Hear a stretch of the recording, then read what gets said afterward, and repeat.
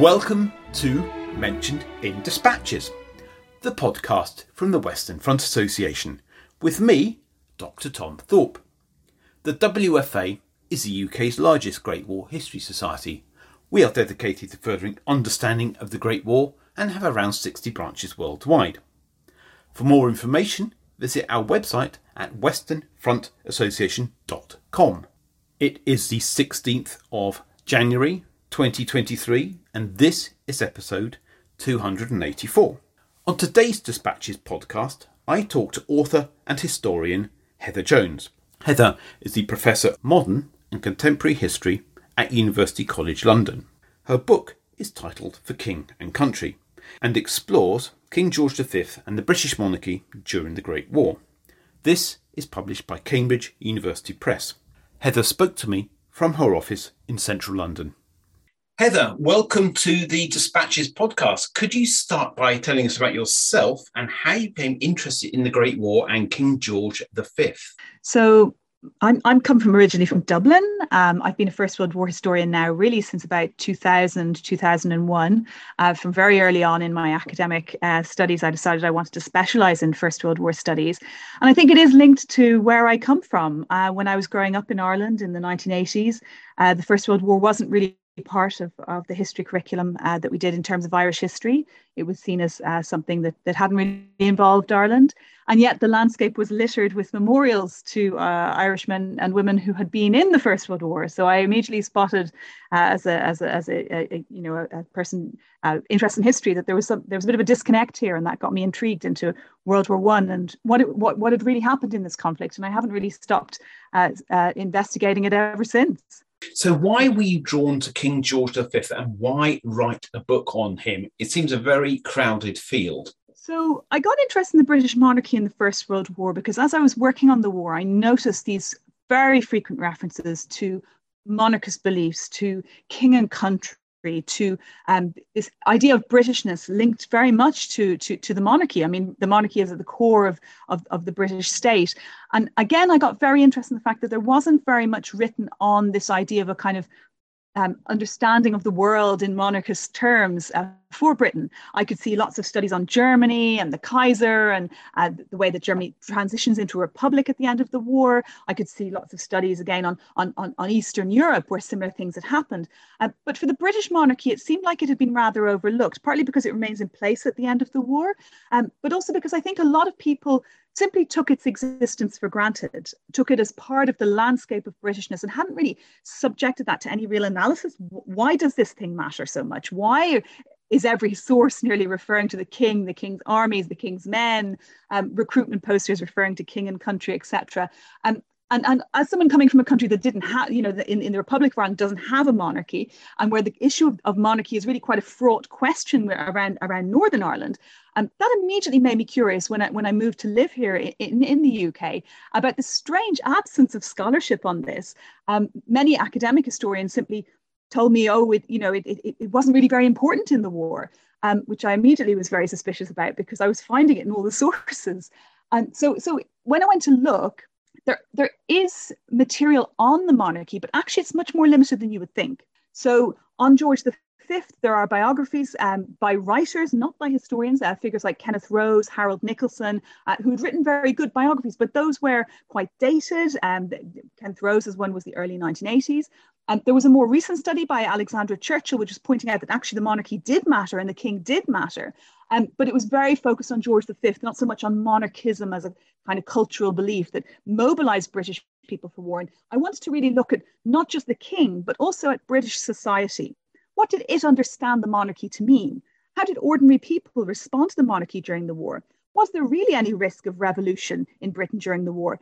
As some histories that had touched on the history of the Labour Party or the British left in World War I had really made this claim that there was a real surge of anti-monarchism. And again, I was quite skeptical about this and I wanted to look into this in more detail. So that's where the study came from. It was a sense that there was a really big gap here and that what we had was only a partial depiction of actually how British society understood monarchy, maybe believed in monarchy, and certainly accepted monarchy in interesting ways in this period. So, given sort of it's been attached or the subject's been dealt with in a very partial way, what have those historians who've looked at King George V and also the monarchy as an institution, what have they said about the monarchy and King George V? Or it's a bit of a roundabout question.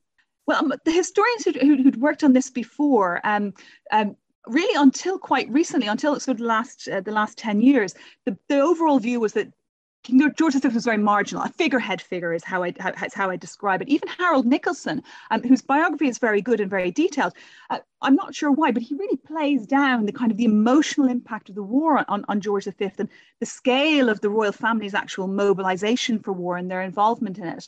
And in political terms, most of the studies had focused on the politics and the role of the king politically and had argued that actually it was very minor. And again, I wasn't really convinced by this because once I started looking at the documents, cabinet meetings are discussing the king's views on things. Even Lloyd George, who supposedly was the great rebel against the monarchy, sends the king north during a strike wave in 1917 to calm the strike wave because Lloyd George himself is so unpopular with the strikers. He decides that actually, he should send the royals, and that's an indication of their popularity and their importance. So I was very, very skeptical of this claim that actually the monarchy didn't really matter politically. The king was just a figurehead. It was all very marginal. Now, there has been some more recent history work that actually helped to trigger, again, my curiosity, which was starting to suggest that actually King George V was more important than had previously been thought. So there was a chapter by Ian Beckett on the king's relationship with his generals, which looked at sources in the Royal Archive and began to suggest that actually his role in patronage was more important than previous historians had given credit for, and that he had some really important decision-making influence on who got appointed to what, that he wasn't just, if you like, consulted, that he actually sometimes had a direct input in trying to veto certain decisions or appointments. And then there was also the study by Alexandra Churchill, which was really important because she had access to sources that no one had had access to before in the Royal Archives. And that study, while it was focused on the king himself rather than British society and that interaction with the monarchy, it really brought out that the monarch was more important than academic historians had given him credit for during the war. And I think part of this was to do with the evolution of the British monarchy itself. So George V is a much more politically involved monarch than, say, Queen Elizabeth II. There has been a transition across the 20th century, and it was hard for historians, particularly historians who were interested in the social turn in history and the role of ordinary people, to actually, make that connection with what the monarchy meant in a much more religious Britain of the First World War, in a much more Victorian Britain of the First World War. There's still a lot of people who grew up in the Victorian period who view monarchy in a very different way during World War One compared to our more modern period. And I think that the gap is partly from that. It's partly from the fact that historians themselves today maybe found it difficult to imagine a world where monarchy had this awe and this reverence, and there wasn't this kind of tabloid press tearing them apart, as it were. So let's turn to King George V as a person. What was he like as an individual, and how did his character shape the way he conducted himself as king, but also as looking at the institution of monarchy? So King George V was someone who was actually quite complex. He's sometimes portrayed as a simple kind of character who liked stamp collecting and spent the First World War stamp collecting. And there's a famous kind of Netflix script where they talk about George V spending World War I stamp collecting as an indication of how boring he was. And this is really not correct. I mean, this was a man who did like routine, but he had been trained in the Royal Navy. And routine was actually a great virtue of his. He was someone who was very unflappable. He didn't panic. He had very little concerns for his own personal safety. When he went to visit his troops on the Western Front, he was not in the least put out when he went to places that had recently been shelled. In fact, his advisors were very worried about some of the places he was going to and the time he was spending there. He was very, very stoic and resilient as a personality. Now, he was also quite gruff, quite frank. He wasn't a tactful man, but he was actually very good at talking to ordinary soldiers. And when we look at descriptions that they have of their experience of meeting him when they're wounded in hospitals, when he comes to visit hospitals, he's seen as very engaging, someone who's interested in them, someone who spends a long time talking to them. There's a lot of discussion of how long he spends to go through a hospital. He talks to everyone. So while he was blunt and direct. He was not someone who was reticent. He was someone who was quite happy to talk to ordinary people, and that really comes across in a lot of the sources. He was also a devoted husband, very loyal to his wife, really relied on her emotionally during the war.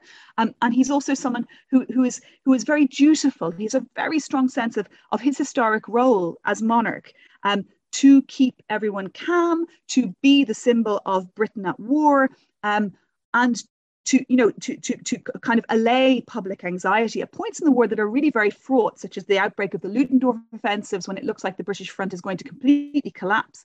George V goes to the front, and is present, and tries to provide a kind of figure of reassurance, both to the troops and to the public by that gesture. So he's boring in peacetime may seem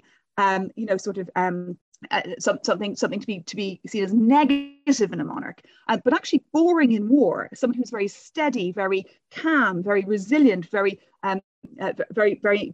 dutiful, is actually a really strong virtue in wartime.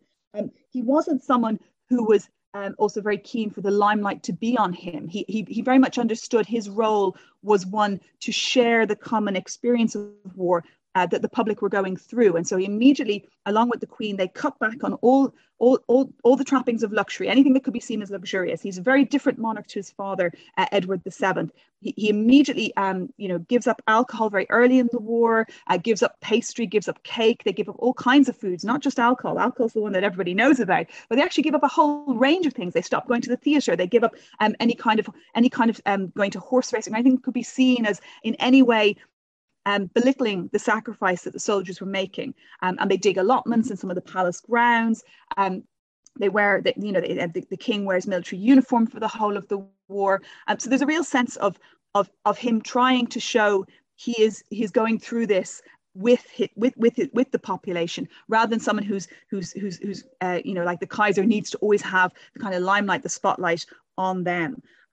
He's someone who's also very pious, and this is often forgotten. He's a very religious man, and so is Queen Mary. And their understanding of the war is that this is a trial, that Britain is on has God's favor in this trial, against a tyrannical and even demonic a Germany that has gone astray.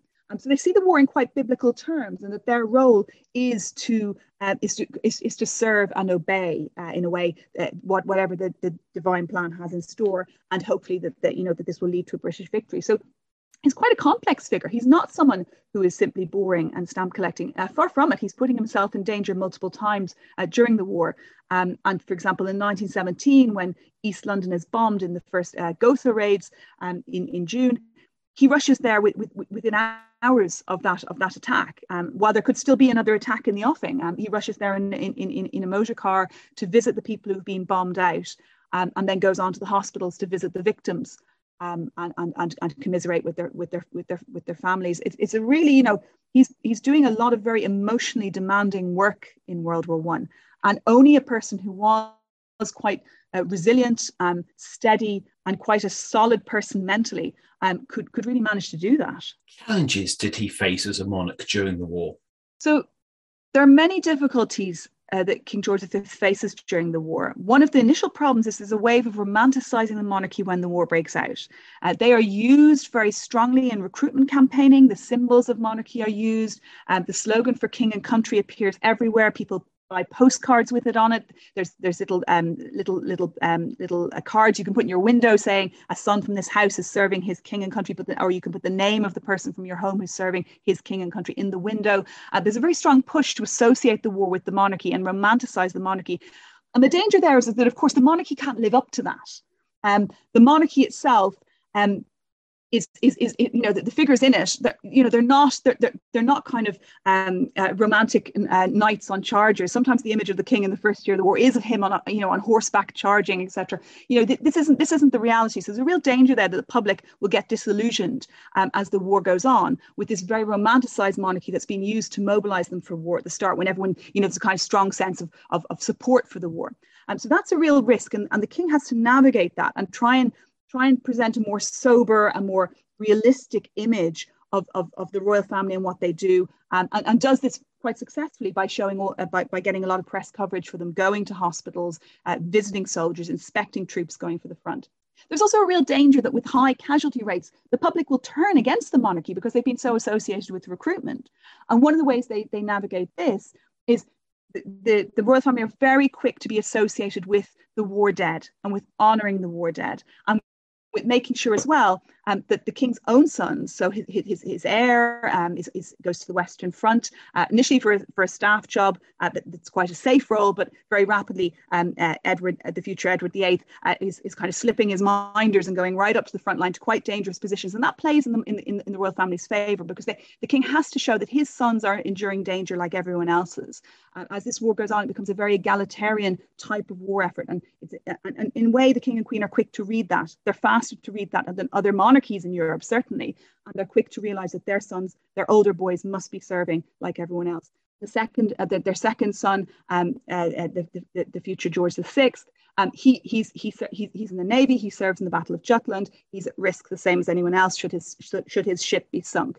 So there's this very quick sense that they have to get ahead of public opinion, and they have a very shrewd advisor, Lord Stamfordham, who is a very, very aware, very well informed, lots of contacts, not just in Westminster, but also contacts all across the country that he uses to keep an eye on public opinion and to navigate this changing image of the monarchy from kind of romantic recruitment and essence of Britishness, that men are going to go and die for their king and country, which is the narrative of 1914, 1915, to a kind of monarchy of service, a monarchy that is suffering with its people, that is enduring the war with its people, that has given up luxuries, and that is hardworking.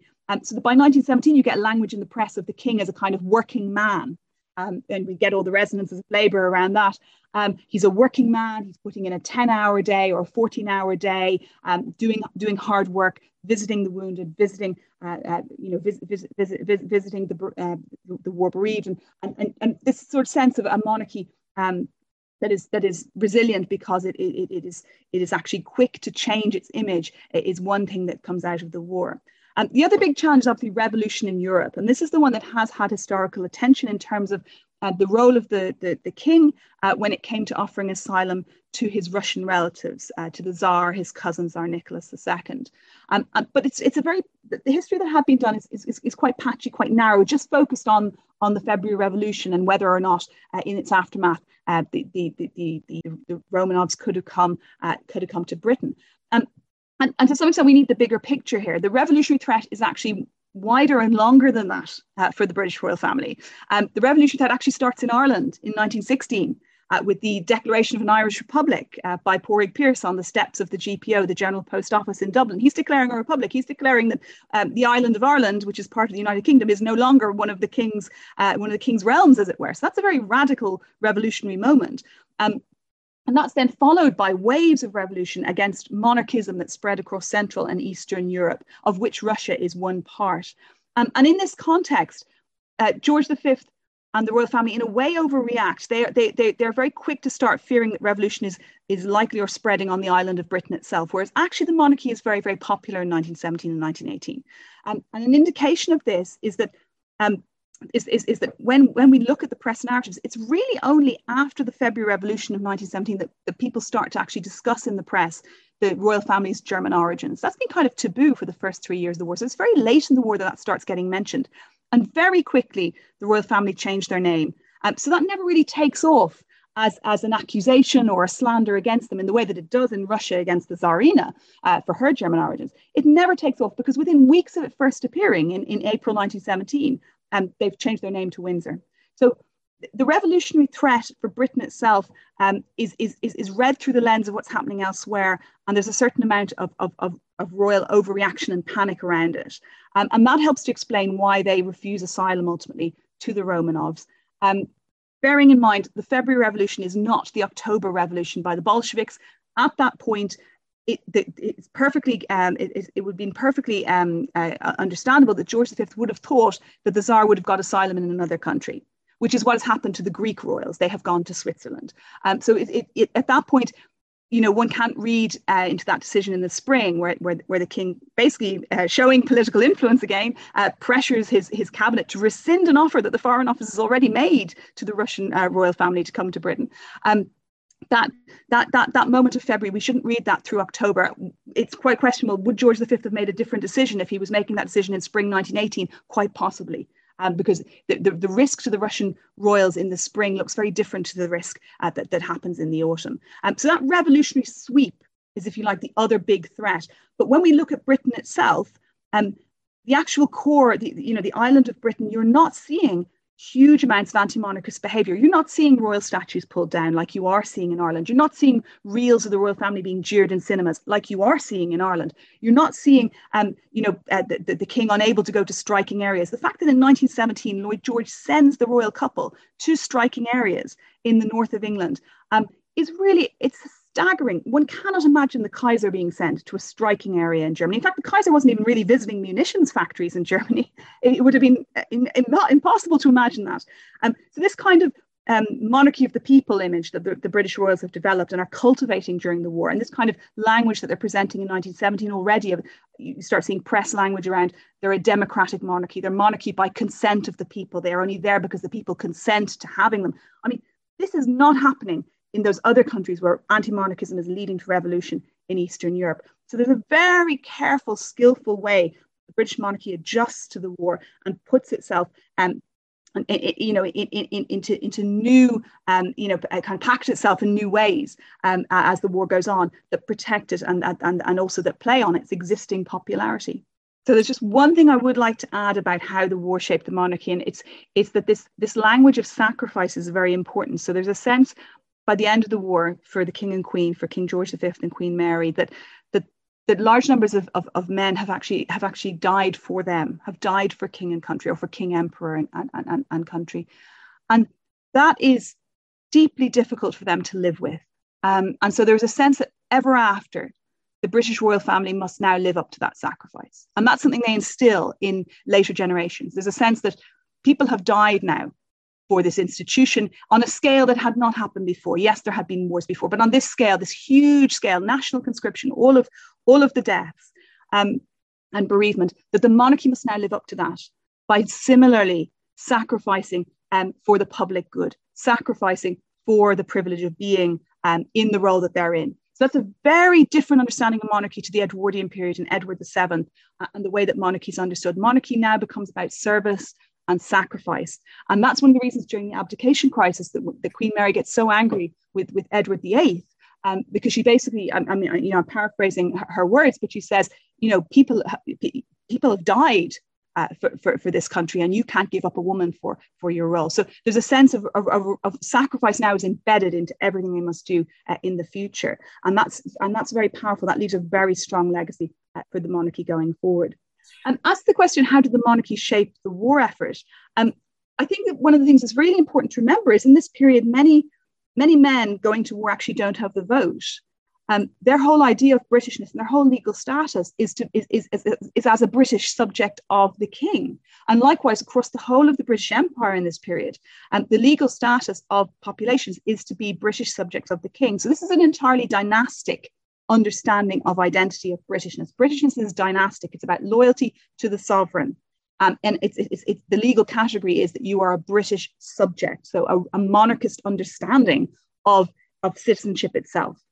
And so the relationship with the monarchy is actually the most important relationship that some of these men fighting on the Western Front have to the state, because they don't have a vote at that point.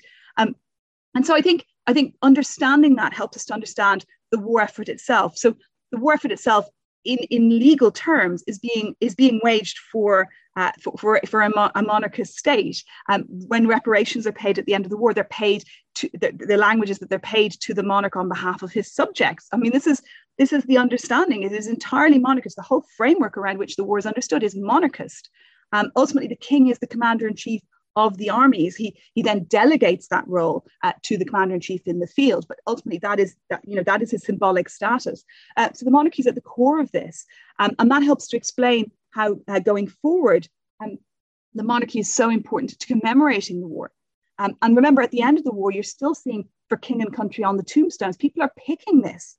This term is being put on local memorials that local committees are designing and choosing the words for. So this is not, again, no indication of anti-monarchism here. People are choosing this language. It is still very present. There is still a sense of these men had died for king and country, and women who died as nurses, etc., on the Western Front too. So the sense of it, having died for king and country. So I think monarchy shaped the war effort in huge ways. And then in more practical terms, beyond the kind of symbolic and legalistic frameworks, when it comes to actual decision making, if one looks at things like the role of Hague and how long Hague remains in his position, the support of the king for Hague is really important there. When Lloyd George really would like to get rid of Hague, royal support is key. Hague has the ear of the king, and that is really important in keeping him as commander in chief, because ultimately that is something that is in the gift of the monarch. That particular role. So the king is consulted on military appointments. He doesn't always win out on every one of them, but he has a substantial role in terms of influence on decision making. His views are always taken into account. So he's, if you like, one of the most important advisors on the war effort that exists in the British state at war. And again, I think that's been kind of overlooked, partly because of, those discussions between the king and the prime minister are always confidential, but partly also because historians, I think now, would find it difficult to understand just how important George V was in this period. Which brings us neatly on to my next question. So how was King George V regarded by the ordinary man on the Clapham omnibus? How was he viewed in, for instance, Britain, Ireland and the wider empire during the war?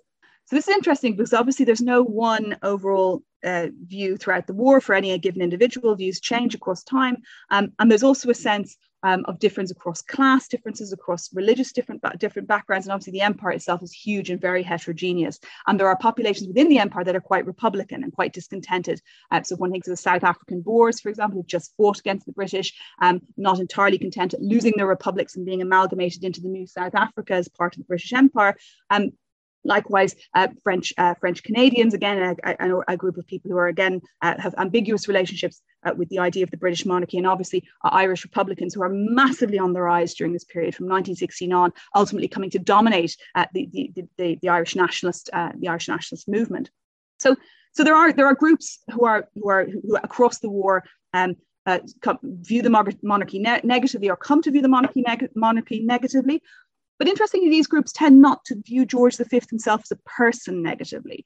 There is always a sort of view of him as someone who's actually tried to do his best during the war. That's a really interesting thing. Even Irish Republicans who detest the British monarchy and see it as an imposition on Ireland, they have a certain sense of George V as actually being a really even-handed type of figure. He's been involved in trying to arbitrate in 1914 between Irish nationalists and Irish unionists.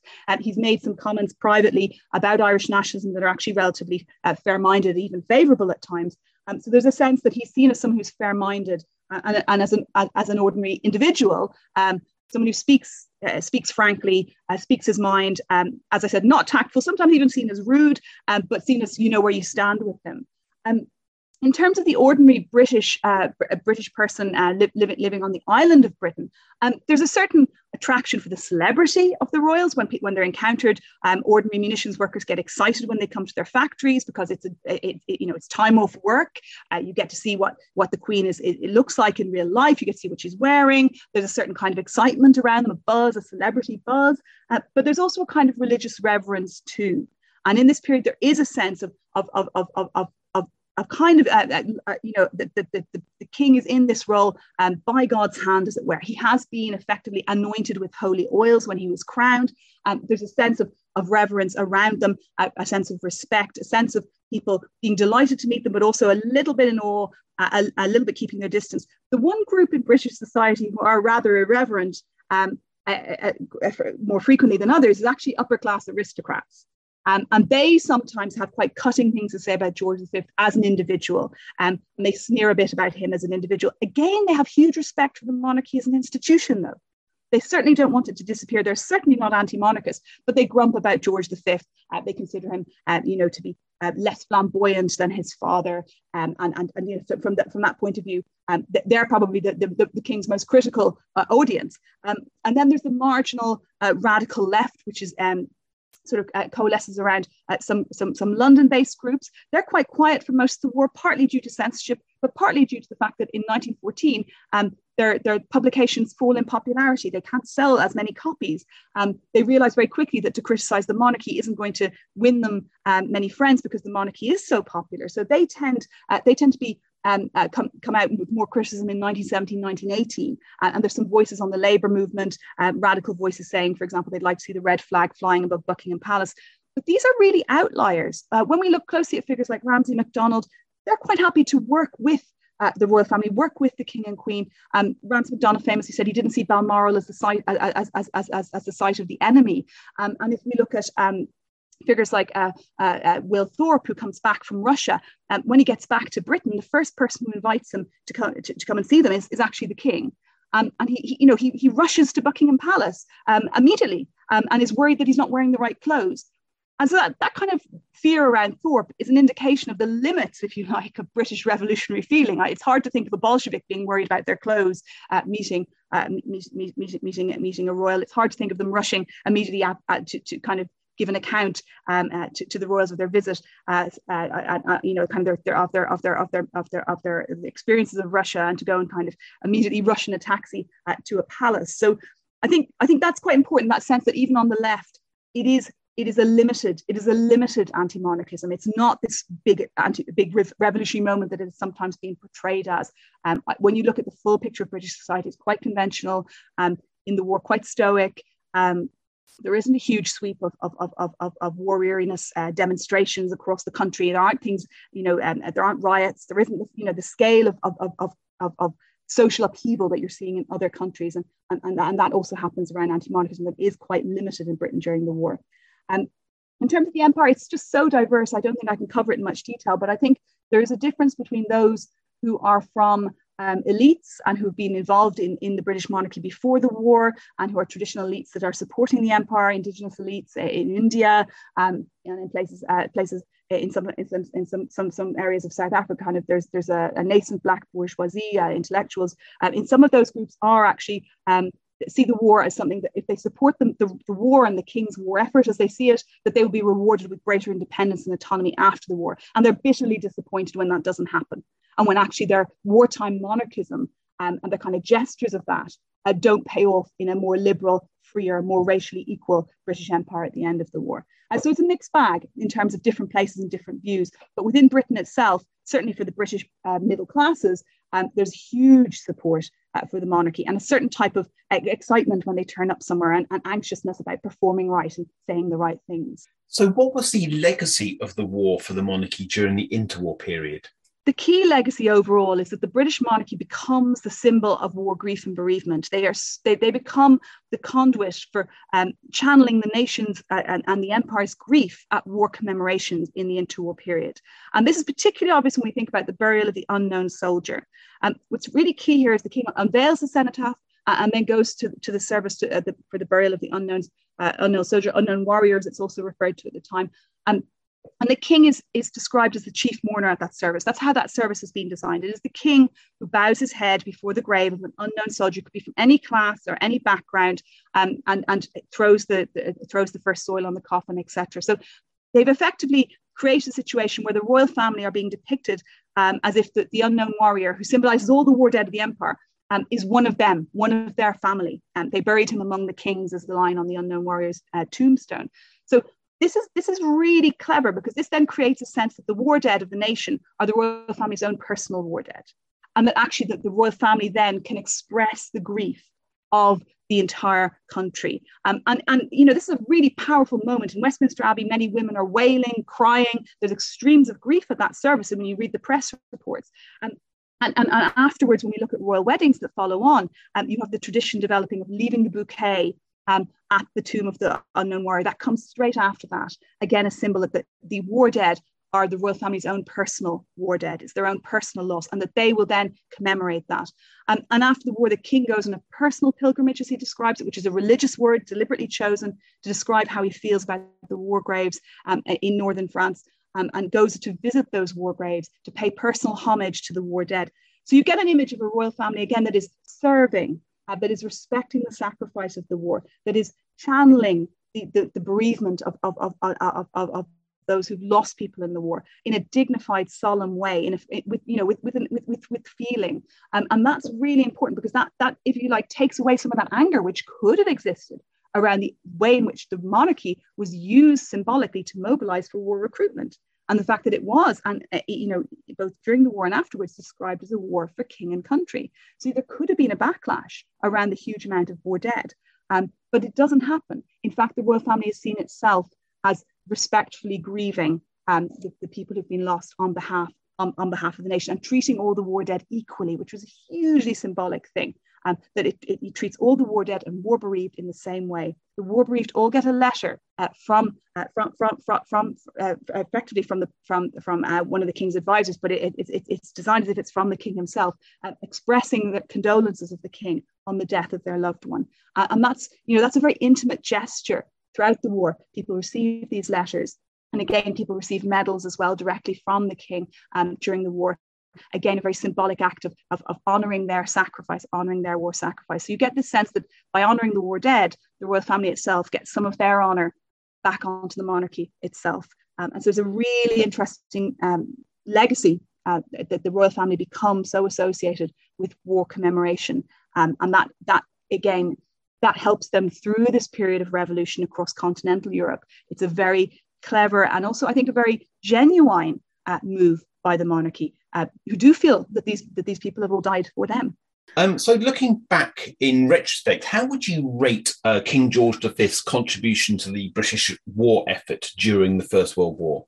So that's a really great question. I mean, in terms of how I would rate King George V's contribution, I mean, obviously it's mixed, right? So on the one hand, this is someone who is struggling to adjust to what's a very rapid total war situation, someone who believes in the war cause, who was initially reluctant to go to war, but once Belgium was invaded, swung around to the idea, who can sometimes be bad-tempered, can sometimes be gruff, but who overall is someone who works incredibly hard on behalf of both the monarchy, but also on behalf of an idea of Britain, on an idea of Britain that is as a place that is fair, that is equal to all those who sacrifice in the war, and that is going to become a more democratic place. The king during the war really comes around to this point that it's got to become a more democratic society in the future, that the franchise must be widened,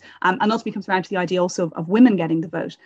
So I think that when we look at King George V, overall there's more successes than failures in his role in the First World War. And particularly also, it's important to include Queen Mary here as well, because she is integral in advising him, in steering him, in trying to smooth some of the rougher edges in terms of when he's reluctant to do particular things. She suggests that actually this would be a good idea and sensible for the monarchy's image. So I think overall, his contribution is hugely important, has been very overlooked, and matters not just in terms of what he does, but what people actually believe him to be. And that's really key. What people think the monarchy is there for during the First World War is really important in terms of wartime morale.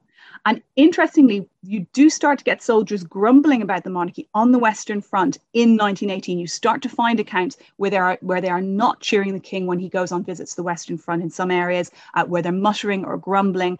And so there is this sense that actually his reaching out and his being present and his efforts are really important, and that there's a sense of trying, if you like, to act against that sense of war weariness among the troops, and trying to really provide them with a sense that the king really does actually care about them.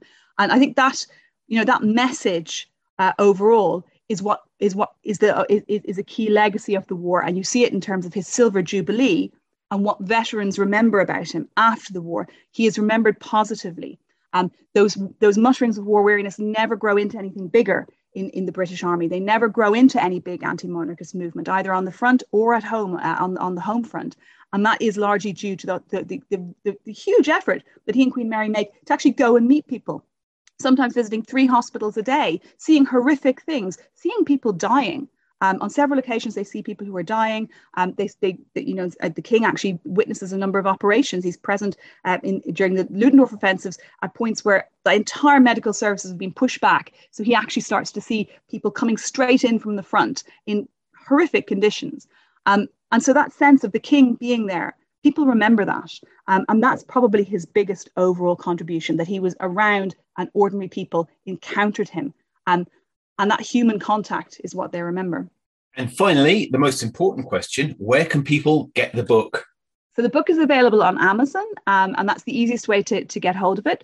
It's also available from the Cambridge University Press website, and you can basically ask for it in any bookshop, and they will also they'll either order it in or they might have a copy already. So main place to get it is basically Amazon. That's probably the easiest and the most efficient. And I should say, where can people find out more about your work? So if people are interested in my work, they can have a look online at my webpage on the UCL website. So that's University College London on my webpage there. That lists everything I've published. If you're interested in my earlier book, it was on violence against prisoners of war in the First World War, and it was comparing prisoner treatment in Britain, France and Germany. And so that was a really key comparative study to show the extent of mistreatment, particularly happening in the German case and to a lesser extent in the French. Heather, thank you very much for your time. Thank you very much. It's been a pleasure talking to you, Tom.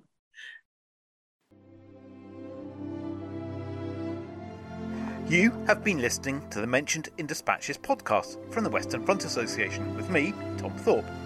Thank you for all my guests for appearing on this edition. The theme music for this podcast was George Butterworth's The Banks of Green Willow. It was performed by the BBC National Orchestra of Wales, conducted by Krish Russman, and produced by Biz Records. This recording is part of a collection of orchestral works by Butterworth performed by the BBC National Orchestra of Wales and supported by the Western Front Association. This is available from all good record stores under the record code BIS2195. Until next time.